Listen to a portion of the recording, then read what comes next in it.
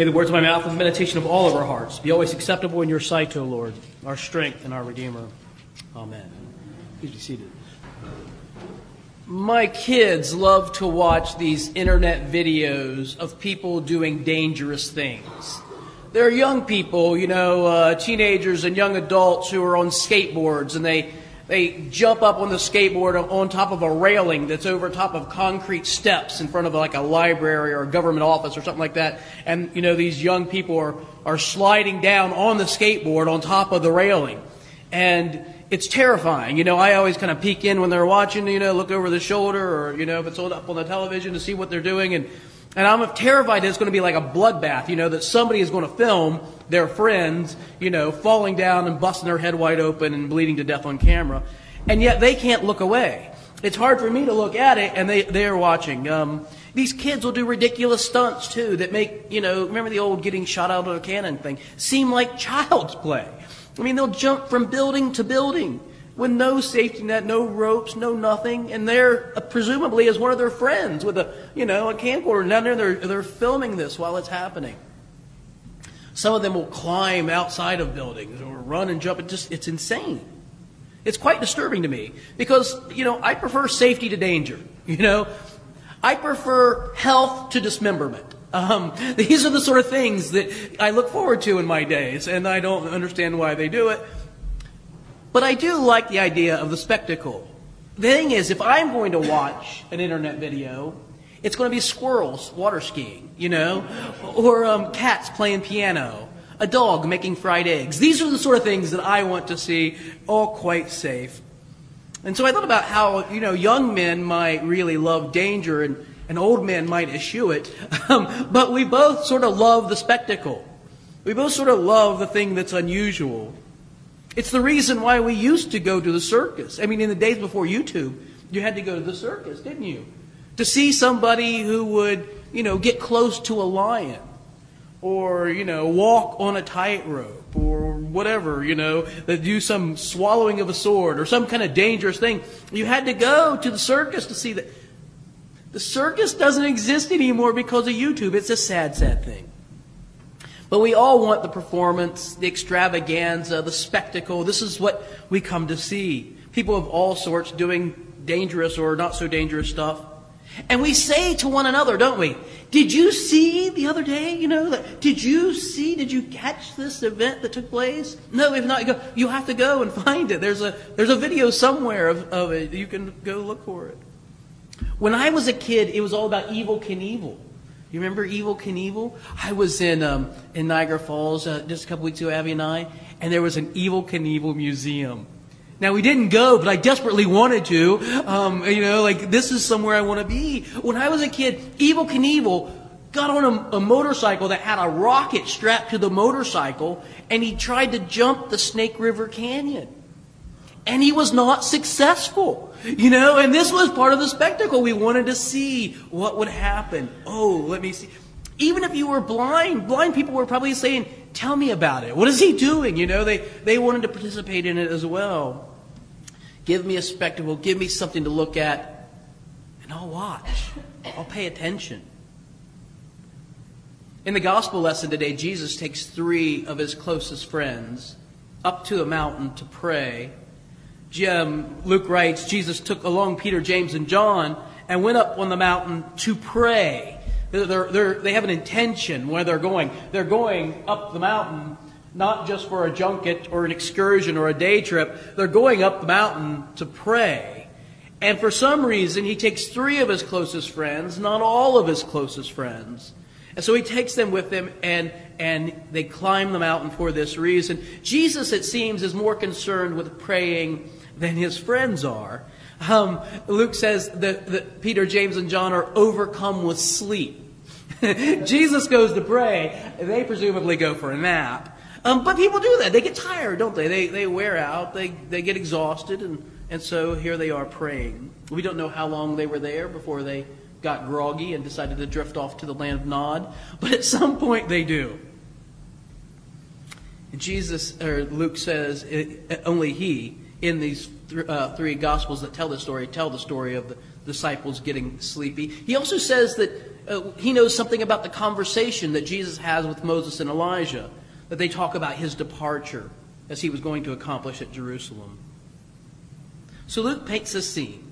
Jesus and his 3 disciples leaving the hustle and bustle of life, going for a prayer retreat up a mountain. They go up the mountain to pray, and sometime along the way, the 3 friends fall asleep, and Jesus continues in prayer. And there's something that happens in sequence. Luke says, and while he was praying, that is Jesus, the appearance of his face became different. And his clothing became white and gleaming. And behold, men were talking with him, and they were Moses and Elijah. His appearance changed. It became different. Luke says. It's altered in some way. Luke really departs from Mark and Matthew, who also tell the story. Mark and Matthew say that Jesus metamorphosed.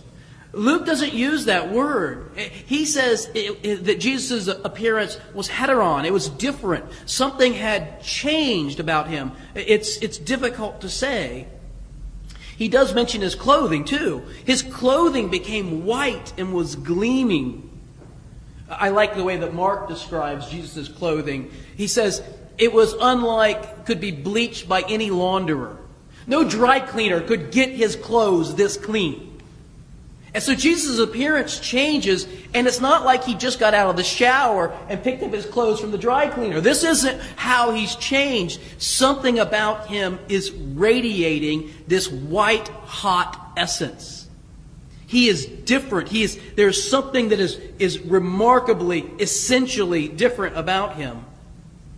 He's transformed, metamorphosed, altered. He's gleaming in front of them, radiating. And Peter says what you and I would say. Wow, this is awesome. We are going to stay here because this is fantastic. It's like we just, got transported into heaven or something. Let's build 3 shrines and stay here. The text says, Master, it is good for us to be here. I think Luke kind of sanitized it, don't you? I mean, Peter's a fisherman with a salty tongue. I think it was much more earthy than that, but we'll take that. Master, it's good for us to be here. Let's just stay right here. And while that was happening, simultaneously with Peter's declaration, look at verse 34. And while he was saying this is what Luke says, while he was saying this, a cloud overshadowed them. We know what's happening here, don't we? They were afraid as they entered the cloud. Then a voice came out of the cloud. We've seen this story before. We've heard this story. Moses went up a mountain and a cloud was at the mountain. And now, Peter, James, and John are there with Jesus, and a cloud is on the mountain. We know this is not just some meteorological phenomenon. This is more than that. If you were in my introduction of Bible class, you would know. Your ears would perk up and you would say, this is a theophany, a visible manifestation of the power and presence of God. This is the Lord right here. A cloud overshadows them. And a voice comes out of the cloud, doesn't it? The voice says, this is my Son, the Beloved. Listen to Him. And they are afraid. They're terrified. It's from where we get the word phobia. They are frightened. They are terrified. They don't know what to do. They're very frightened. Of course they are. The same thing what happened with Moses, remember? The people of Israel are like, all right, Moses, you go up there. We don't want anything to do with this. We're going to get too close and we're going to drop dead. It's like watching somebody walk on a tightrope. I don't want to do that. I don't know about you. I feel that. I feel the terror. And when those kids fall, when they're skateboarding, I can physically feel it in my body. Oh, that hurts. The cloud overshadows the mountain and they're terrified. You go, they say to Moses. And here, the disciples, what can we do? How do we get out of this? I think the theological point about Jesus and His gleaming appearance, His radiant, hot, white appearance, the presence of the 2 greatest prophets of all time, Moses and Elijah, with Him, is that Jesus' glory is being revealed. It had been concealed, and now it is being revealed. With Moses, it was different. Moses was reflecting what had happened to him, like with a suntan. You go out in the sun and it hits your skin reflects the sun, or the effects of the sun. This is Moses. Moses is reflecting the glory of God. But Jesus is radiating the glory of God. He is the very image of the invisible God. And they begin to see this. And then the voice comes and speaks. The voice does not have to say, "Pay attention to me." The voice just coming out of the cloud. You have to pay attention to that voice. You cannot not pay attention to the voice. You have to. But what does the voice do? The voice of the Almighty that Luke is careful not to describe because he doesn't want to get too close to deprecating the person of God. What does the voice do with the rapt attention of the disciples? It says, "Listen to him." The words of the prophets were the words that the prophets had spoken, that they were the words of God. Here is the word of God. This is not one who speaks just for God. This is the very word of God himself speaking. Listen to him. He is like and unlike the prophets in that way. I wonder this morning as we climb the mountain together, just the three of us, as we climb the mountain together, what do we expect to find at the top of the mountain? A sleepy place to pray. A moment of respite, a quiet place. Did we expect to find the Lord himself? It's a scary thing. A number of years ago, I went to London, and my oldest son was only 14 at the time, and he traveled with me. This is the two of us. And we went to Holy Trinity Brompton Church and met Sandy Miller. Some of you know him. Sandy is this wonderful man, a great passion for the Lord. And he says to us, "I want us to meet on Tuesday." This was like on a Sunday. "I want us to meet on Tuesday. Just bring this group, and I want to pray for you. We'll have some of the other ministers from Holy Trinity. They were going to meet there too." And we met this church called St. Paul's in Shadwell in London. We were in this upper room. Kind of interesting that we were in this upper room. And there are, a dozen, 15 of us. And we're standing in a big circle. And Sandy says to us, "Now listen, I'm going to go around and pray for you." And this guy, Tom, he's going to go around and pray for you. And we're going to stop and just individually take a moment. Just wait in prayer until somebody shows up to pray for you. And then we're going to intercede. And Sandy says this, "Now, don't be alarmed. Don't be surprised if the Holy Spirit doesn't show up. And it might happen that you kind of feel yourself falling, and you're going to fall on the floor, or you might feel yourself shaking. You might speak in other tongues." And I at the time am thinking, "Isn't this guy sweet?" But come on, I was a little bit. And I'm not going to tell you what happened to me, but I'm going to tell you about my son, who was 14 at the time, and he was 4 or 5 people removed from me in the circle for some reason. He was a group of us, and He's on this to my right. Sandy comes around and he prays for me, and afterward, somebody comes up and taps me and says, "I think your son needs you." I said, "Yeah." So I go over to see what the kid is doing. He's 14. He's a very mature 14-year-old. He's an intellectual. He's a really bright kid, and I see him, and his face is as white as a sheet. And he said, "Dad, can we get out of here? I need some air." I said, "Of course." And so we go outside, and I'm like, "What's going on?" He said, "I don't know what happened, but while that man was praying, I just began to shake violently all over my entire body. I couldn't control it, and I was terrified." And I said to him, "Do you think that coming into the presence of the Lord is always a moment for joy and delight? It's a frightening thing to come into the presence of the Lord. We should understand that our God is powerful. And He's not some little pet." I didn't say this to him, but I'm saying this to you. Our God is not some little pet.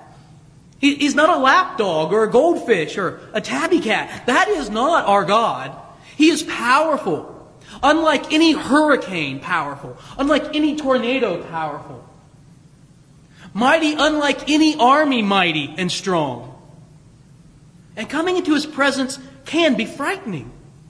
It can be unsettling. And if we came this morning and expected to find,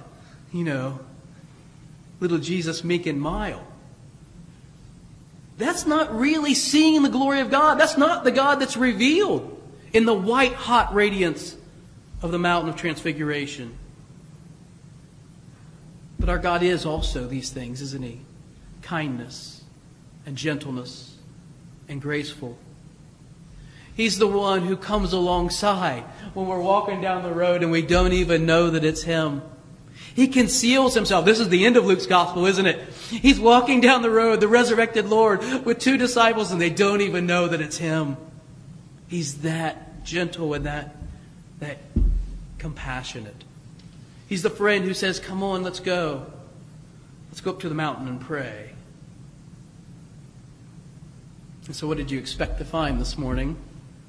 A favorite hymn, a place of respite, a quiet, a well-rehearsed ritual. We've been through this a few times. Or did you come to find the living God? White hot. Revealed as powerful. What did you come to find this morning? In the name of the Father, and the Son, and the Holy Spirit.